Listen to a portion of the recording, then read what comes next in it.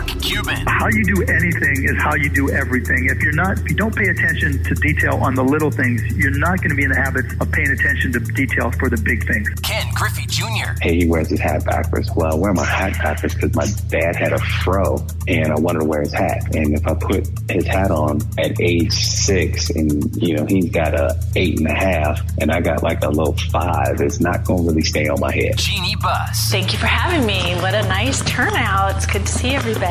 John Smoltz. Is if you don't have the imagination and the willingness to fail or not being afraid to fail, I don't think you can be truly great. Candace Parker. I have so much hope for this generation coming up that have grown up with women in sports, in leadership roles, on television, speaking about sports, speaking knowledgeably about sports. Pau Gasol. To me, all the work that I've done, all the humanitarian work that I've done has always given me great perspective, has allowed me to keep my feet on the ground, and has really put and reminded me what's truly important. Damian Lillard. That was for Seattle. Just to name a few. Welcome to Sports Business Radio. Now, here's Brian Berger. Well, thanks for joining us on this edition of Sports Business Radio. Lots to go through this week, but we've got a guest, Justin Papadakis, COO and Chief Real Estate Officer for the United Soccer League, better known as the USL. He's the first executive in U.S. sports with the title of Chief Real Estate Officer. As things progress in sports, teams are looking not just for where to build a stadium, but how to develop the real estate around the stadium. And USL has a really interesting business model, so we'll dig into that. Obviously, soccer is growing, closing in on baseball as the third most popular sport in the U.S. behind the NFL and the NBA. So we'll talk USL on this week's edition of Sports Business Radio. I'm joined by executive producer Brian Griggs. Griggs, how are you? I'm doing good, and I like this interview because USL is just such a growing entity, and it's been fun to see how it's changing and growing and getting bigger and more stadiums and more teams. And yeah, I think his title is very interesting. And I think, like you said, it's just that part of developing a stadium. It's not just a building anymore. It's the real estate around it. It's the restaurants. It's the apartments. It's the hotels. So it's a big thing, and cool interview today. Well, and we tend to talk NFL and NBA and Major League Baseball and the big leagues, even Major League Soccer. And this was a good opportunity to dig into the USL. It's certainly not minor league, but, it's not as big as MLS. And, it's getting there. And they've got more teams, and they do men's and women's soccer. So good look at the USL on our show this week. All right, let's get to some headlines because we've got a lot of them this week. We told you last week this was probably going to be a busy week, and it has been. So Judge Sue L. Robinson, who was appointed by the NFL to look at the Deshaun Watson case, rendered her decision. And Griggs, it's a 6-game suspension handed down by Judge Robinson. This is interesting. It's got lots of different overtones to it. But first of all, what does it mean for Deshaun Watson? He's going to keep nearly all of his $45 million signing bonus. He will lose $345,000 in salary for the 6 games that he's going to miss. And he has to see a licensed massage therapist from the team, from the Browns. He's not allowed to go see any other massage therapists other than someone who is licensed and works for the Cleveland Browns. To say he's getting off lightly would be an understatement. And Griggs, let me throw some other NFL suspensions at you. So Calvin Ridley, who reportedly bet around $1,500 on an NFL parlay, he got 17 games. So he's going to miss this entire season.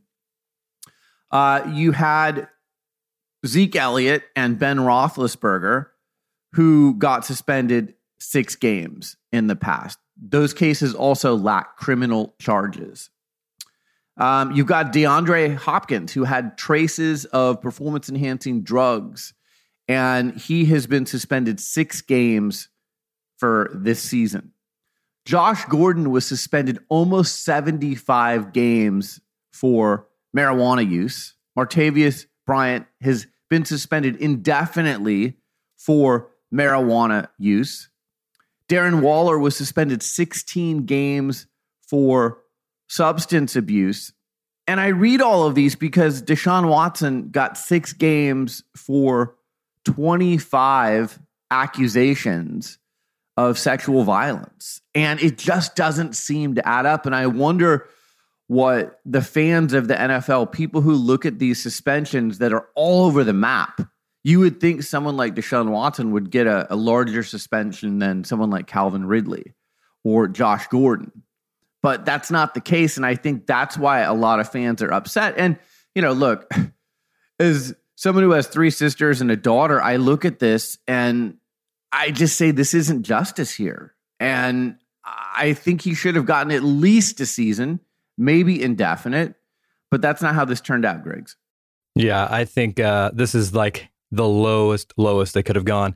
And I think social media just blew up when this came out, and it kind of went through the whole thing you were just talking about with these other suspensions and how there's no consistency. I mean, it's just like all over the board. And really, you know, Deshaun Watson, there's 25 women there that came out that, you know, their lives could be changed because of what happened. A lot of these other suspensions, the player's hurting themselves. Pretty much that's it, right? They're not hurting other people. This is a big deal because he's hurting these women in these lives, and it changes so many of these other people's lives. So I think it's ridiculous. Well, and if you want to relate this, and I think this is the best comparison. A lot of people are trying to compare this to like Zeke Elliott or Ben Roethlisberger. The best comparison for Deshaun Watson, in my opinion, is Trevor Bauer in Major League Baseball. And Major League Baseball hammered Trevor Bauer 2 years, $60 million for non-criminal sexual assault allegations, just like Deshaun Watson. So you compare 6 games, Watson's suspension, to 2 years for Major League Baseball suspension of Trevor Bauer. And Griggs, it's not even a comparison. Major League Baseball was much more firm with Trevor Bauer than the NFL is with Deshaun Watson. Now, this could be appealed. Roger Goodell has the authority to increase this suspension. But then are you undercutting Judge Sue L. Robinson, who you just put in this position as arbitrator, and saying, hey, the first time we ask you to arbitrate, we're going to cut your legs off and, you know, say that wasn't enough and you didn't do a good enough job, and we're going to change the suspension. The NFL Players Association and Deshaun Watson have said they will sue if the penalty is too harsh. And again, they're going to base that on there have not been criminal charges. But here's the deal. When you're one of these leagues, whether it's the NFL, Major League Baseball, the NBA, you have certain codes of conduct and character. And Major League Baseball had no problem saying, look, Trevor Bauer has caused embarrassment to Major League Baseball and to the Dodgers. He's tarnished our brand. We're going to suspend him for 2 years. And most people applauded that suspension and said, that is firm. They took it seriously. That's the way to do it. The NFL, protect the shield. I don't know. 6 games just doesn't feel like that's enough. And again, forget about all the other NFL suspensions. I compare this most closely to Trevor Bauer and what Major League Baseball did. And I think that's how the NFL should look at this. And there should be a zero tolerance for this type of behavior, and a message should be sent to everyone else. And that's not what's happening here. Yeah, sports is big business, and big business is messy. And we're seeing that. We see it every year. There's always some kind of a lawsuit. There's some kind of a ruling, and it just gets messier and messier. And I think you're right. Without that zero tolerance, or without that policy laid down where this is going to happen to you if something happens like this, it's going to be all over the ballpark. And I agree with the Bauer comparison. I mean, that's where it hits. 2 years, $60 million. These guys, money is what really drives them. I think if you hit them in the pocketbook, that's what kills them.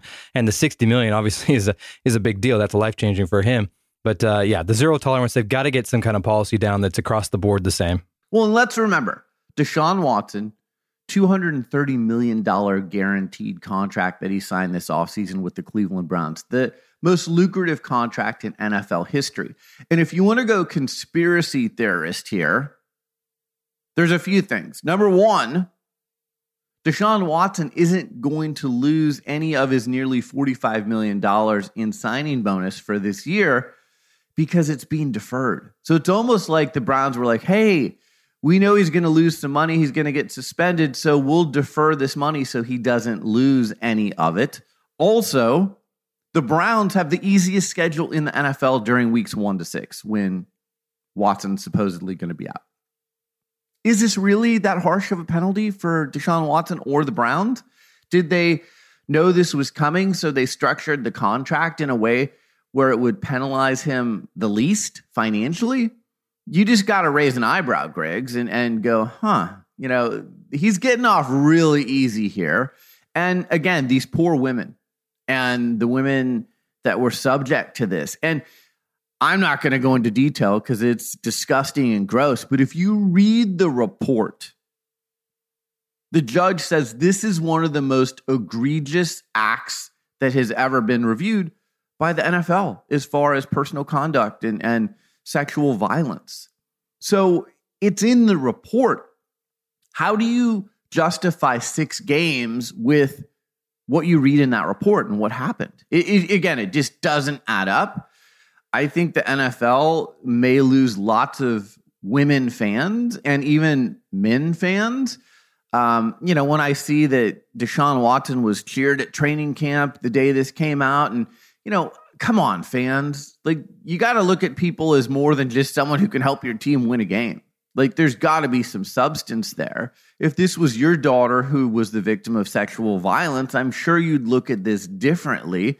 I don't want to get on my pulpit here, but, these are people and they represent a league. They are the elite of the elite athletes. And if they're doing things to tarnish your brand, like Trevor Bauer did with Major League Baseball, you've got to look at things differently. And I think the NFL needs to take a page out of Major League Baseball's playbook. I never thought I would say that, but Major League Baseball got it right with Trevor Bauer, and the NFL needs to do better with Deshaun Watson. It can't be 6 games. If it is, I think they're going to get a lot of backlash from female fans, from sponsors, and from other places.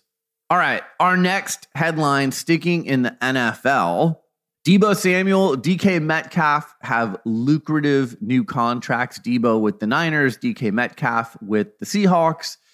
Deebo had demanded a trade, but as we always say on this show, money usually solves all problems, and it did in this case.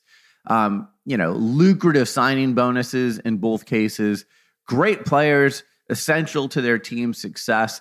But it's amazing, Griggs, the number of wide receivers that have gotten paid this offseason. I think we're around 20 new contracts for wide receivers in the NFL this offseason. I've never seen an offseason where more wide receivers, elite wide receivers, are being paid. Cooper Kupp got an extension.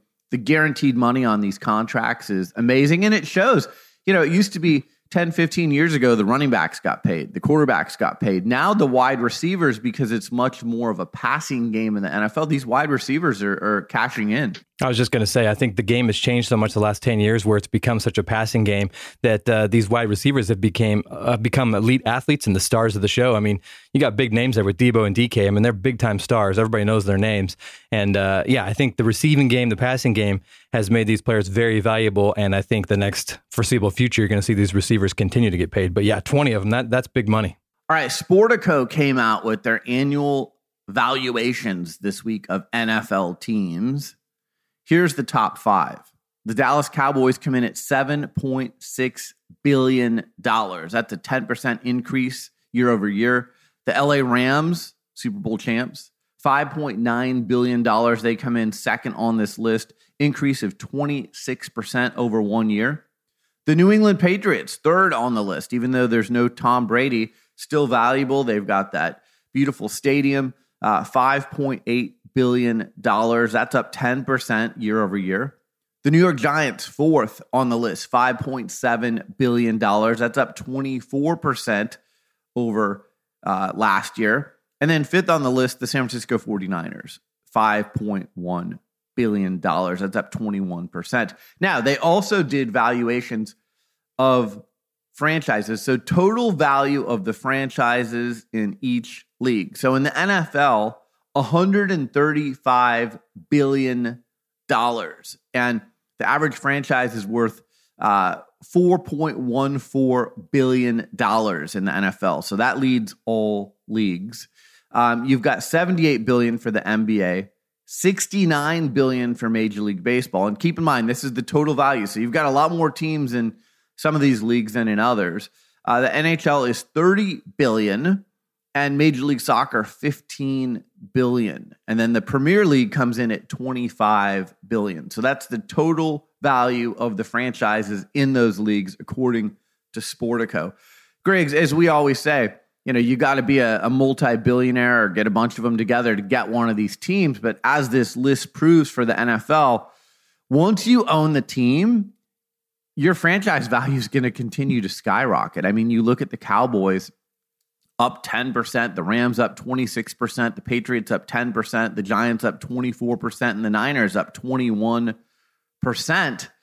And you almost can't lose money once you get into the fraternity that is Major League Sports. But here's another one for you.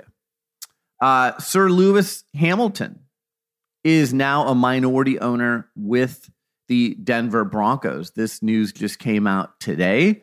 And, you had Sam Walton, who bought the Broncos for a record $4.65 billion about a month ago, 2 months ago. So now Sir Lewis Hamilton, very well known around the world, he is a minority owner with the Broncos. So I think it's cool that he's joining that group, and that group continues to diversify.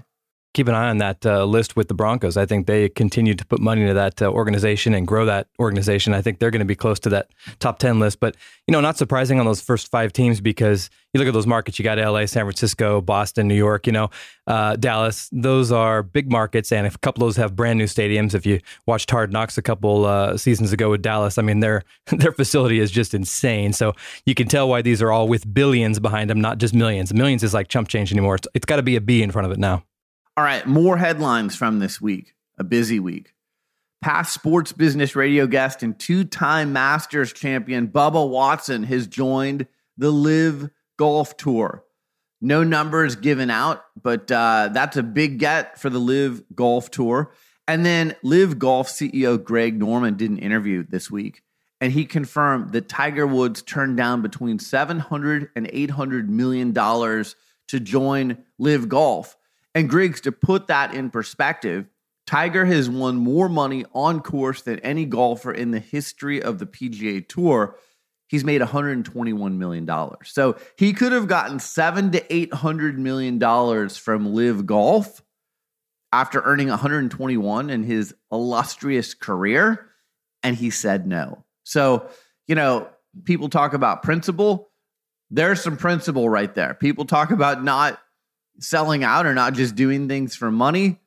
Everyone has their price, and Tiger Woods' price obviously is much higher than $700 to $800 million. But I don't think there's any amount of money that you could offer Tiger where he would say, yeah, I'm going to do that, because he just doesn't seem to want to leave the PGA Tour. All of his records are there.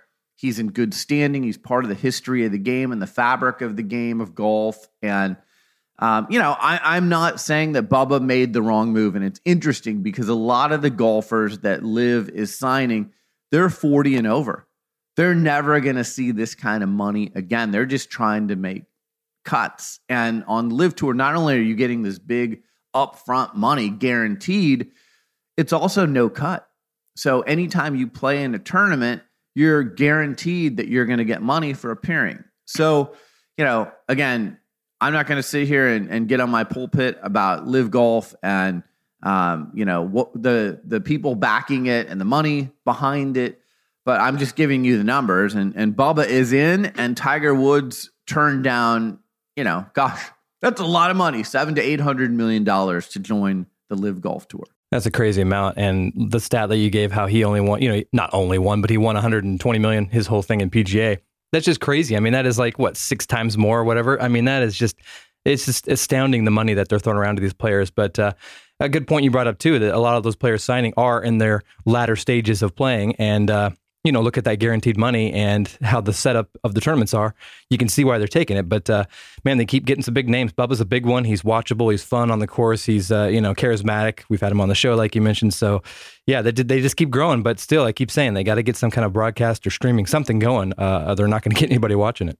All right, a few more headlines. The NBA has begun an investigation into the New York Knicks for alleged tampering regarding free agent pickup Jalen Brunson. This is according to Chris Haynes from Yahoo Sports. Not surprised by this at all. He didn't even take a meeting with the Mavericks. His dad works for the Knicks. He grew up knowing Leon Rose, who was an agent and who now is an executive with the Knicks. I mean, you can put part of this under his family and, he wanted to come home, so to speak, and play with people he had grown up with. But then there's the other part of this that you just can't imagine that there weren't some conversations that were taking place before free agency opened, because as soon as free agency opened, it was like, oh, hey, Jalen Brunson's going to be going to the Knicks, and he's not even giving the Mavericks a meeting. And Griggs, I'm sorry, you could file tampering charges against half or 3/4 of the NBA teams, because as soon as the free agency period hits, you see Woj and Shams announcing like every deal. It's like they've got a backlog of deals, and it's like, wait a minute, I thought free agency just opened. So how, a minute into free agency are we announcing all these deals? Obviously, these conversations took place before free agency opened. So you could file tampering against a lot of teams. We did see a few teams penalized last summer. They lost second-round picks. Is the NBA going to come up with something more harsh to deter teams from tampering in the future? I just don't know how you get around this, because the other thing is, if it's not the executives that are recruiting you, it's the players on the team that are recruiting you. And there's no rules that a player, can't say, hey, we've played together in the Olympics, or we played together in AAU, and we played together in college. Let's get together and team up on an NBA team. There's no rule preventing that. So you could kind of be the de facto GM when the GM can't actually talk to you. Yeah, I think this whole tampering thing is just corny. I think it's, like you mentioned, everybody's doing it. I mean, you got to be kidding me. LeBron and Durant aren't talking in the offseason. I mean, everybody's got everybody's phone numbers. It's just dumb. And again, there's no set, rule. There's no set penalty, kind of like we were talking about with Deshaun, where it's just like, oh, this guy, yeah, we'll give him 2 games. I mean, oh, this guy, we'll give him 6. This team gets penalized. It's all over the board. And I think everybody's doing it, and they got to do something that's going to be more harsh and more bottom line, deadline, zero tolerance. This is what happens. Yeah, LeBron and Draymond Green are out traveling in Toronto together. There's been a lot of images on social media of them, video. They're having a great time. They're friends. They're represented by the same agency. So, is that tampering? Is that, is Draymond recruiting LeBron, or LeBron recruiting Draymond? Like, come on. They're going to have those conversations, like you said. So this whole tampering thing, either you got to drop the hammer and make it harder to tamper, or let's not pretend that we're going to, punish people for tampering when everyone's doing it. All right. The last headline, and I saved this for last because this is very sad, but he did live a good life, and he was just an icon. He was so much more than just an athlete. Bill Russell passes away at 88. Celtics great. I mean, Griggs, this will never be duplicated. 11 NBA titles in 13 seasons. People talk about Michael Jordan. They talk about Kobe Bryant. They talk about, some of the greatest, Steph Curry. No one will ever win 11 titles in 13 seasons again. I feel really confident saying that. 5 MVP awards. The first black head coach in NBA history or in U.S. sports history. The NFL, Major League Baseball. Bill Russell was first. He was a social justice giant. We've seen the picture a lot this week on TV and on social media of Bill Russell, Kareem Abdul-Jabbar, Muhammad Ali, and Jim Brown. They were doing this before LeBron or Steph Curry or, any of these other athletes were out there promoting change and talking about social justice. They were doing this when you couldn't eat in the same restaurant together. You couldn't stay in the same hotel together. When people were coming to Bill Russell's house, breaking in and defecating in his bed and, writing things on his wall. Boston was not an easy place for him to play early in his career because of the racism that existed there. So when you talk about the most iconic athletes in sports history, U.S. sports history, Bill Russell has to be on that list. I mean, it's the 4 I mentioned and Jackie Robinson for social justice and change in this country. But, the MVP of the NBA Finals is now the Bill Russell MVP award. And again, he won 11 titles in 13 seasons. He probably would have more MVP awards than any other player in sports history if they had given that out in the NBA. But it was great to see him come and, give the award to Steph Curry or give it to Kobe or give it to Shaq or give it to Michael Jordan or whoever was receiving that MVP award. I think it kept him young. But he was such a great teammate too. That's what you hear from everyone who played with him. He was selfless. He didn't put up the most gaudy stats, even though his rebounding stats are ridiculous. But he just knew how to win. And, he knew how to guard Wilt Chamberlain. And whenever he was going up against the best, he always came out on top with the final score. He may not have had better stats, but he came up big in the biggest of games. And I just think he's iconic and so much more than just an athlete. And if you're raising a child today and you want them to be, not only a champion, but also stand for something off the field of play or off the court, you got to look at Bill Russell as a role model, Griggs. Oh, for sure. And I love just how involved he still was even into his last days, with the league and with teams and with kids. You saw him at every NBA event, at the All-Star event and all the award stuff. I mean, he loved the game. He loved being around the game. And I think he was just an iconic person just electric. You wanted to be around him. You could tell he was likable and everybody loved to be around him. And I mean, think about that. He's got more rings than he has fingers to hold. And that's pretty amazing. Yeah, it is amazing. And I love that he was like an uncle to many of the stars of the last 20 years. I mean, Kobe Bryant always wanted to learn some wisdom from Bill Russell, Kevin Garnett. Like, they just wanted to soak up his experience and his wisdom both on and off the court. And he had so many techniques that he passed down to this generation of players, whether it was practice or how you prepare for a game. And it was great that he was willing to kind of share the DNA and the code with younger players today, because not everyone's willing to do that. So he was just a special human being. And, you could make an argument that in the history of the NBA, and the NBA isn't really that old, 75 years, he was maybe the most important player and certainly the greatest champion that the NBA has ever had. And again, the first black coach in NBA history. So whether it was as a player or a coach or what he was doing off of the court, he was a really special person, so he will be missed. All right, before we get to the interview with Justin Papadakis from the USL, Griggs, I'm headed to Europe. I am going to be going to Europe on September 8th. I'll be there kind of indefinitely. I'm going to go over there and see what's going on, but I've got some English Premier League tickets, probably go see Arsenal. I've got a friend, Nigel Travis, who's been on the show before, former chair of Duncan Brands, who owns a football club, Leyton Orient. I'll probably go see a few of their matches and tour their stadium. But, I'll be starting in London. And if you want me to come pay a visit to you and maybe peek under the hood of your organization and interview you for Sports Business Radio, let me hear from you. You can DM me on Twitter at SB Radio. At SB Radio on Twitter.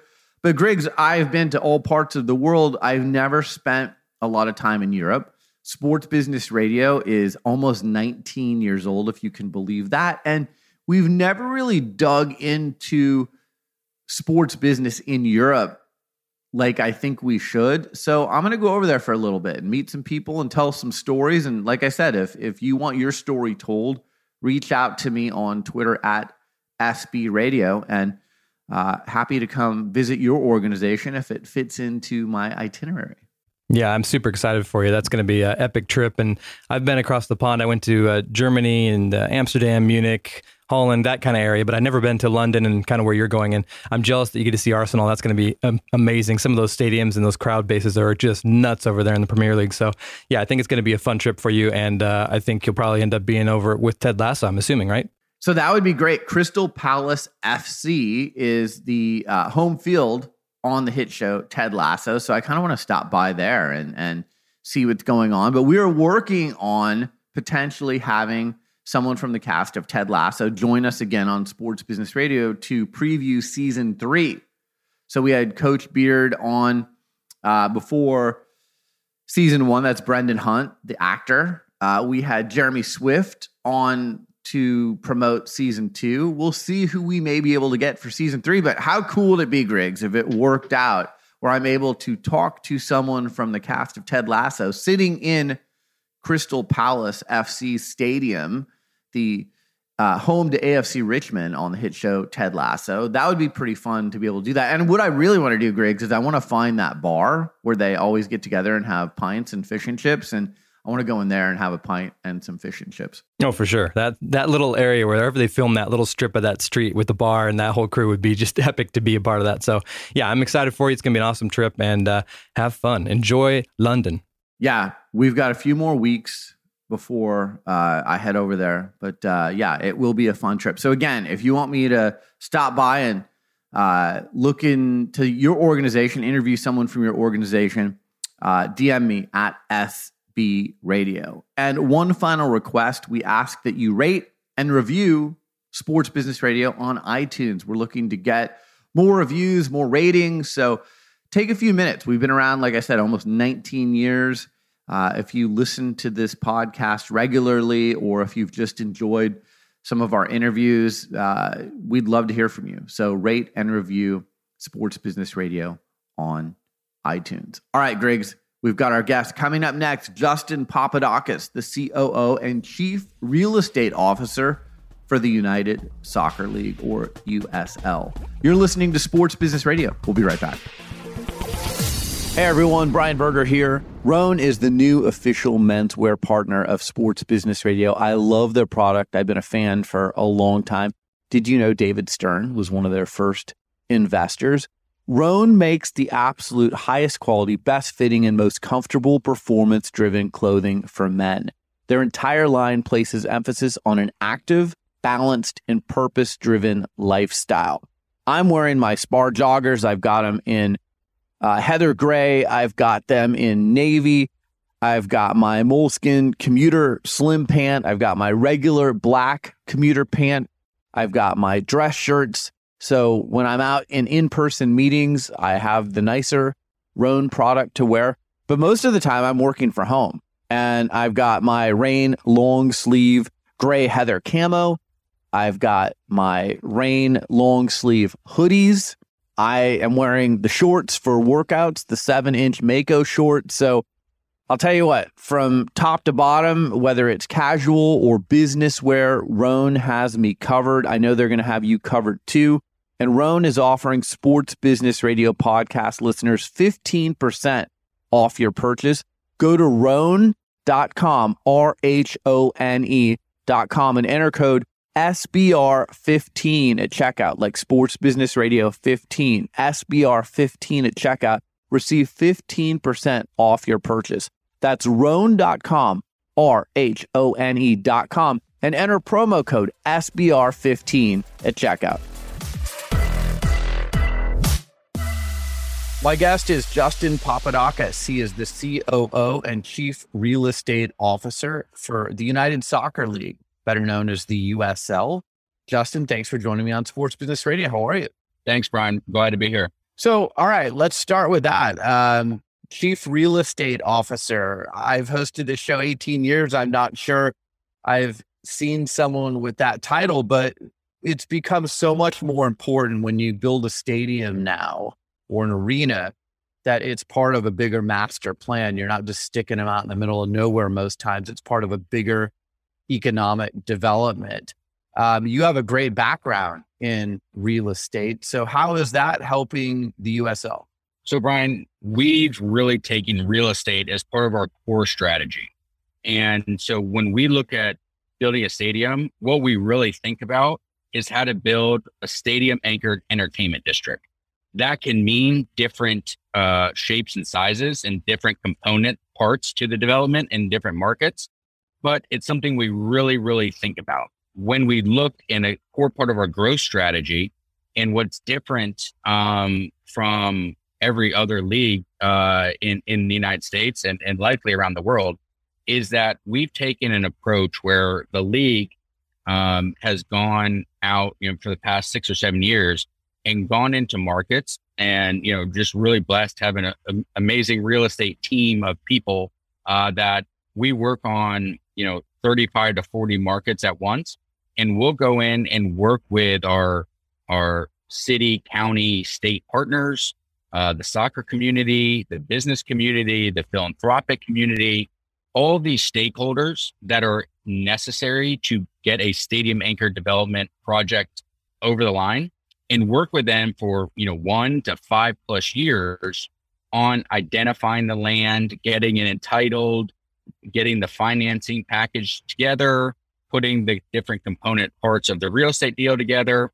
And then we'll go out and select an owner that will ultimately own the team and develop the real estate to be the steward thereafter. And so it's definitely what we're most proud of as a league is one, getting to have and see the transformational change because we really try to focus on kind of the inner city where we can drive jobs and economic impact.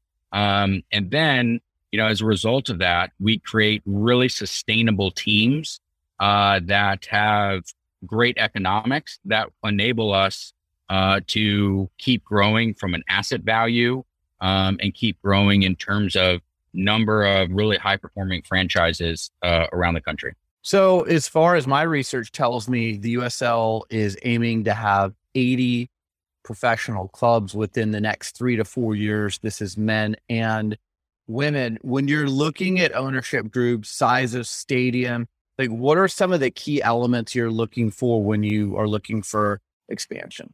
So I think where we'll end up is probably 35 in the championship, 35 in League One. And then our Super League, which is our women's property, will come on top of that. So, I think we'll have about 70 plus markets, which could have 100 plus teams because our women's franchises will be, doubling up on a lot of those markets. And that's so exciting. Again, what we're most proud of beyond the economic impact is that we're creating thousands of professional playing jobs, coaching jobs, front office jobs that really enable the soccer ecosystem. And you need an ecosystem for a sport to develop. And it's so important that in markets outside of the top 30 markets, that they can see professional men's and women's soccer in a first-class venue week in and week out, and then it's their team. So that's what we really try to think about is how to create these great stadiums, have great fan bases, and every week you have this soundtrack to a soccer game and excitement around a soccer game that, a little biased, I don't think exists in other sports. And that's where I think you're seeing this massive growth in soccer. And it'll be so much fun with the World Cup coming to the United States in 2026. When you bookend 2026 versus 1994, which was really meant to kickstart professional soccer in the United States, when the whole soccer community looks between the USL, the MLS, the NWSL, soccer is going to be in such a magnificent place. And we're so proud to be a part of, building the game here in the United States. Yeah. I mean, in the US, you've got football, you've got basketball, you've got baseball, but soccer is closing in quickly on baseball as the third most popular sport in the US. So you're right. In 1994, soccer in the United States wasn't in that top 5, but now you look at the landscape and it's really changed. It has. And we have unique dynamics to soccer, what makes it so exciting. So outside of soccer, you have this major minor league construct, right? Where take baseball, you have the major league teams and you have the minor league teams. And the minor league team's goal is to rehab injury, develop players for the major league. Soccer's different. And so one, we have teams on a week in, week out basis that might draw more than the MLS teams. They have bigger stadiums, generally speaking. They have higher budgets across the board than us. But we have soccer dynamic in the United States where our teams can be very competitive, and we don't position ourselves as minor league. So we also play them in a tournament every year. And so we're coming up in the next week or two for a final of the Open Cup, which is where we play the MLS. And of all the USL teams and all of the MLS teams, a USL team is playing an MLS team in the final. And again, that just wouldn't happen in any other sport. Right. It makes soccer unique. And we're looking to work with our owners the next couple of years to look at really adding a whole nother level to the interest level of soccer by looking at things like promotion relegation. And so these are concepts that we try to make USL different. But most importantly, what we try to do is really be the club of our local markets, right? And so it's not supporting the bigger city, 3 or 4 hours away. It's having your own professional club that you can go on ESPN Plus and you can watch a championship team, a USL championship, USL League One, or MLS. You can watch all those on kind of equal billing. And so I think everyone's really responded to that. And again, that's what drove fan interest. And I think that's what really drove corporate partner interest, and what's driving the ownership interest in soccer, and particularly the USL, because we are able to engage our communities in such a kind of fundamental way. In addition, again, to kind of the real estate side, which helps drive fan interest, because you're not only going to a game, you're going to a development typically. So it's a whole night of holistic entertainment. For our audience who isn't familiar with franchise values for USL teams, again, I know you're talking about packaging this in with real estate. MLS franchise values and even NWSL franchise values have skyrocketed in the last 5 to 10 years. What's the average price of a USL franchise? Just ballpark, so people have some idea. First, let me tell you about where we were 10 years ago when this management team took over the USL. Okay. Teams were about $50,000, $75,000, $100,000. Okay. We played in high school stadiums.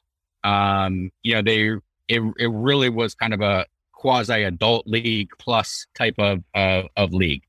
Fast forward, now we have $2.5 billion of stadium anchor development, another $2 billion of stadium anchor development coming before the end of the year. And now teams are trading, depending on our leagues. We have League One and Championship, and soon to be Super League. Teams are trading at 20 to 70 plus million.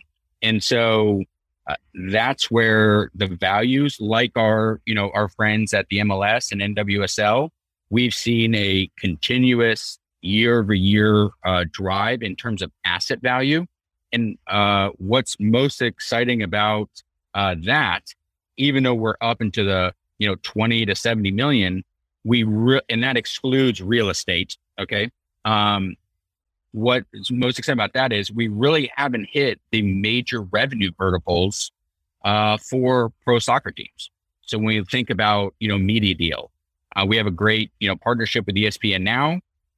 As we look forward, now that we've proved ourselves, we've proved our audience base, the media side will become a significant portion of our revenue, like it is for other sports. When you look at sports betting, that's just starting to have a flow down effect in terms of team economics. You won't really see that in full effect probably for another 2 or 3 years. Player transfers. So for those that aren't, familiar with soccer, in the other sports, baseball, basketball, football, hockey, you trade players. In soccer, you sell players, or in soccer parlance, you transfer players. And so in worldwide, particularly European soccer, those transfers will be 10, 20, 30, 50, all the way up to $300+ million. For the USL, players have that the transfer market was very, very nascent. But this recently, we've had our first $750,000 transfer. Likely we'll have our first, hopefully, $1 million transfer by the end of the year. And so it builds on itself. The MLS is spending more on transfers, which will be a great domestic, source of buying for us. But we operate on a worldwide transfer market.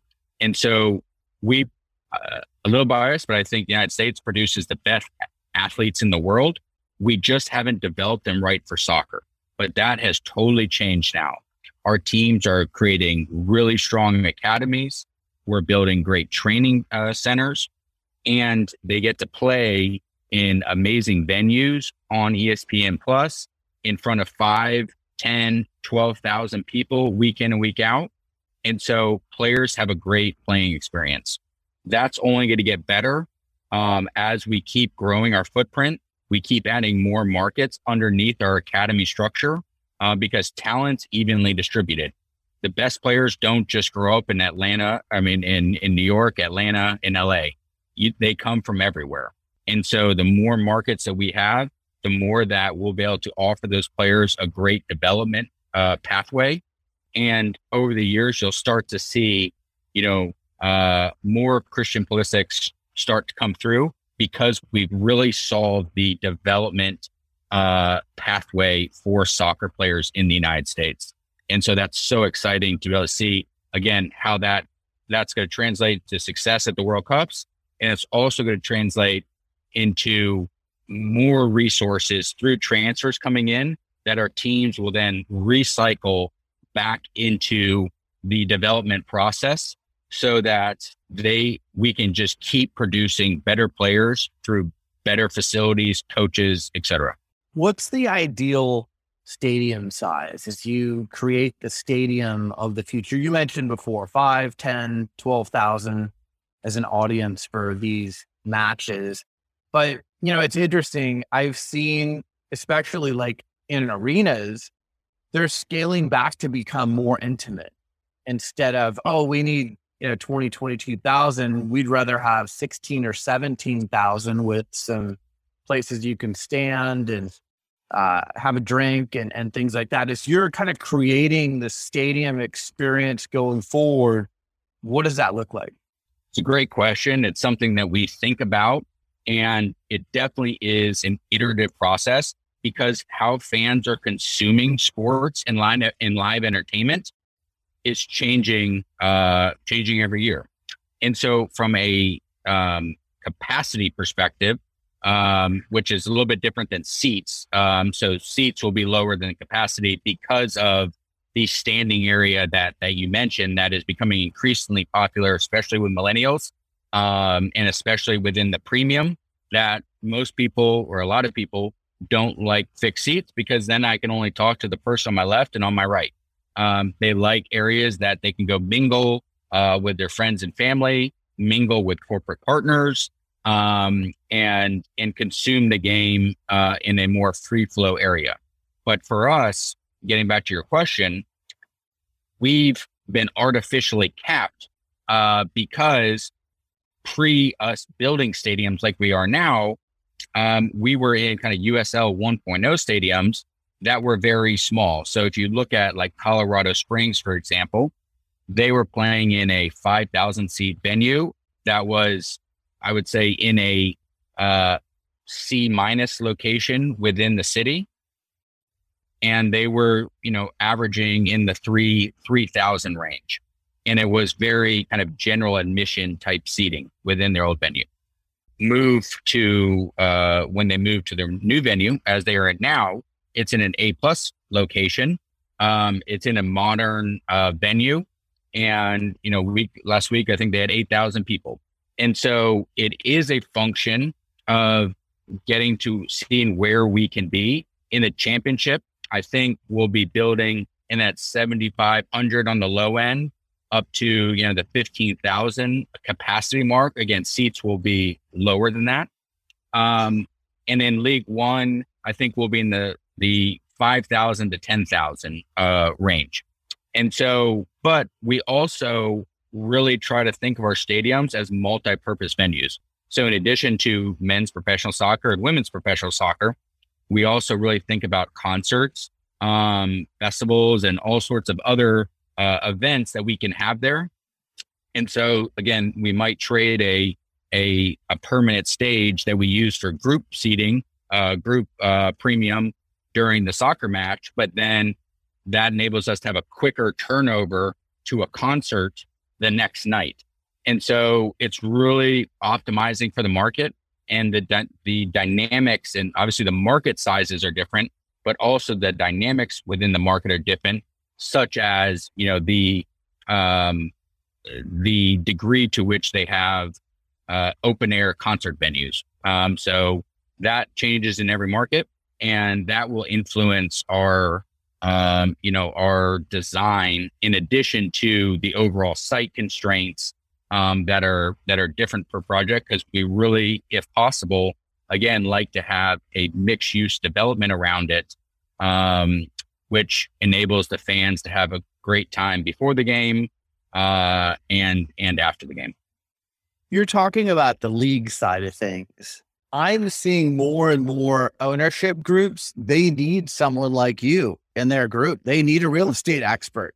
It's not just about acquiring a team anymore. It is, again, that bigger development. Are you starting to see that as well when ownership groups put a group together? They're like, we need someone in this group who understands real estate expertise. For sure. So a lot of our ownership groups do have either the primary or one part of their ownership group have someone with a real estate background.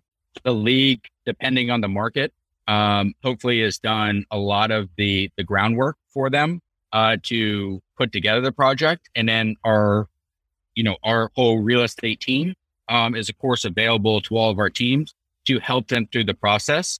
I always say, building a stadium is kind of like a wedding. Like after you do one, you're like, oh, you figured out all the things that went wrong. So, for us after, 10, 15, 20 now, I think we have a really unique perspective on it because we get to be part of so many projects that we've done and so many active projects that it's, an expertise that I feel like we have a unique vantage point on because we're so fortunate to get to work on so many across the country of different sizes and shapes and different opportunities and limitations. Before I let you go, I want to ask you a little bit about yourself personally. So I read you went to Duke and you played on the men's varsity team. So you understand soccer at a pretty deep level because you played college soccer at Duke. Is that right? So I had the fortune of playing. My dad, who's our CEO, was a really good player. So I had a really good coach, and I think I was a good player with a great coach. And then when you look more broadly at our league office, a very significant number of our league office played soccer. So we really like to think that we are a player first league. We understand the game. This isn't, again, our biggest and thing that we're most proud of is we've really helped develop the soccer game by providing, opportunities for players and coaches to be part of this game that we all love. And from Duke, I had a real estate background, and I remember, I went with my dad to the LA Live project when I was graduating around 2008, and that project was just opening. And he said, this is going to be really the future of sports is going to be this stadium entertainment districts. And so that's something that we just really, really leaned in on. And it's been a core part about, of our league's growth. And what I think it's, again, it's growth, but sustainable growth, because if you look at, the leagues and teams that haven't been successful in the United States, whether it's soccer or football or other sports, the common denominator in my view has been leagues that have owned and controlled their stadiums and leagues that have been tenants, and leagues and teams that have been tenants. And so, again, our central thesis has been we have to own and control our stadiums, because if you don't, it's very, very, very challenging to have sustainable long-term economics. And so we're executing on that. And, we're really proud that we're, I think, by far and away from a number perspective, of course, other leagues are building larger, more expensive stadiums. But in terms of number, the largest stadium builder in the world. And that's a really a testament of the appetite for professional soccer, men's and women's. Now, I think more people from cities, they talk about our Super League, our women's platform. And I think we have to remind them that we also have a men's league. And so that's so exciting. It makes the stadiums, we go from 25 dates to 50 dates. So it's more stadium usage, and we're playing the women's on an international calendar. So you really have this great synergy and usage, continuous usage of the stadium around the year. So it's so exciting, and again, really grateful to be part of the growth of the sport in the United States. Justin Papadakis, the COO and Chief Real Estate Officer for the United Soccer League, better known as the USL. Justin, thanks so much. I love what you guys are doing, and I'll keep tabs on this, and good luck with everything. Thanks, Brian. Really follow your podcast very closely. Appreciate your coverage of the USL, and thanks for your time today. Thank you. You're listening to Sports Business Radio. We'll be right back. This episode of Sports Business Radio is brought to you by Underdog Fantasy, the fastest growing fantasy app ever released and the official gaming partner of Sports Business Radio.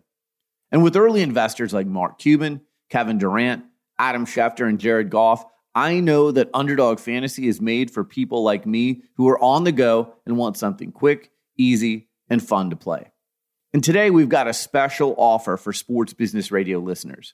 If you sign up to Underdog Fantasy using the promo code SBR, they're going to double your first deposit up to $100. No risk, no long-term commitment. Just sign up using promo code SBR and your first deposit is matched up to $100 for free.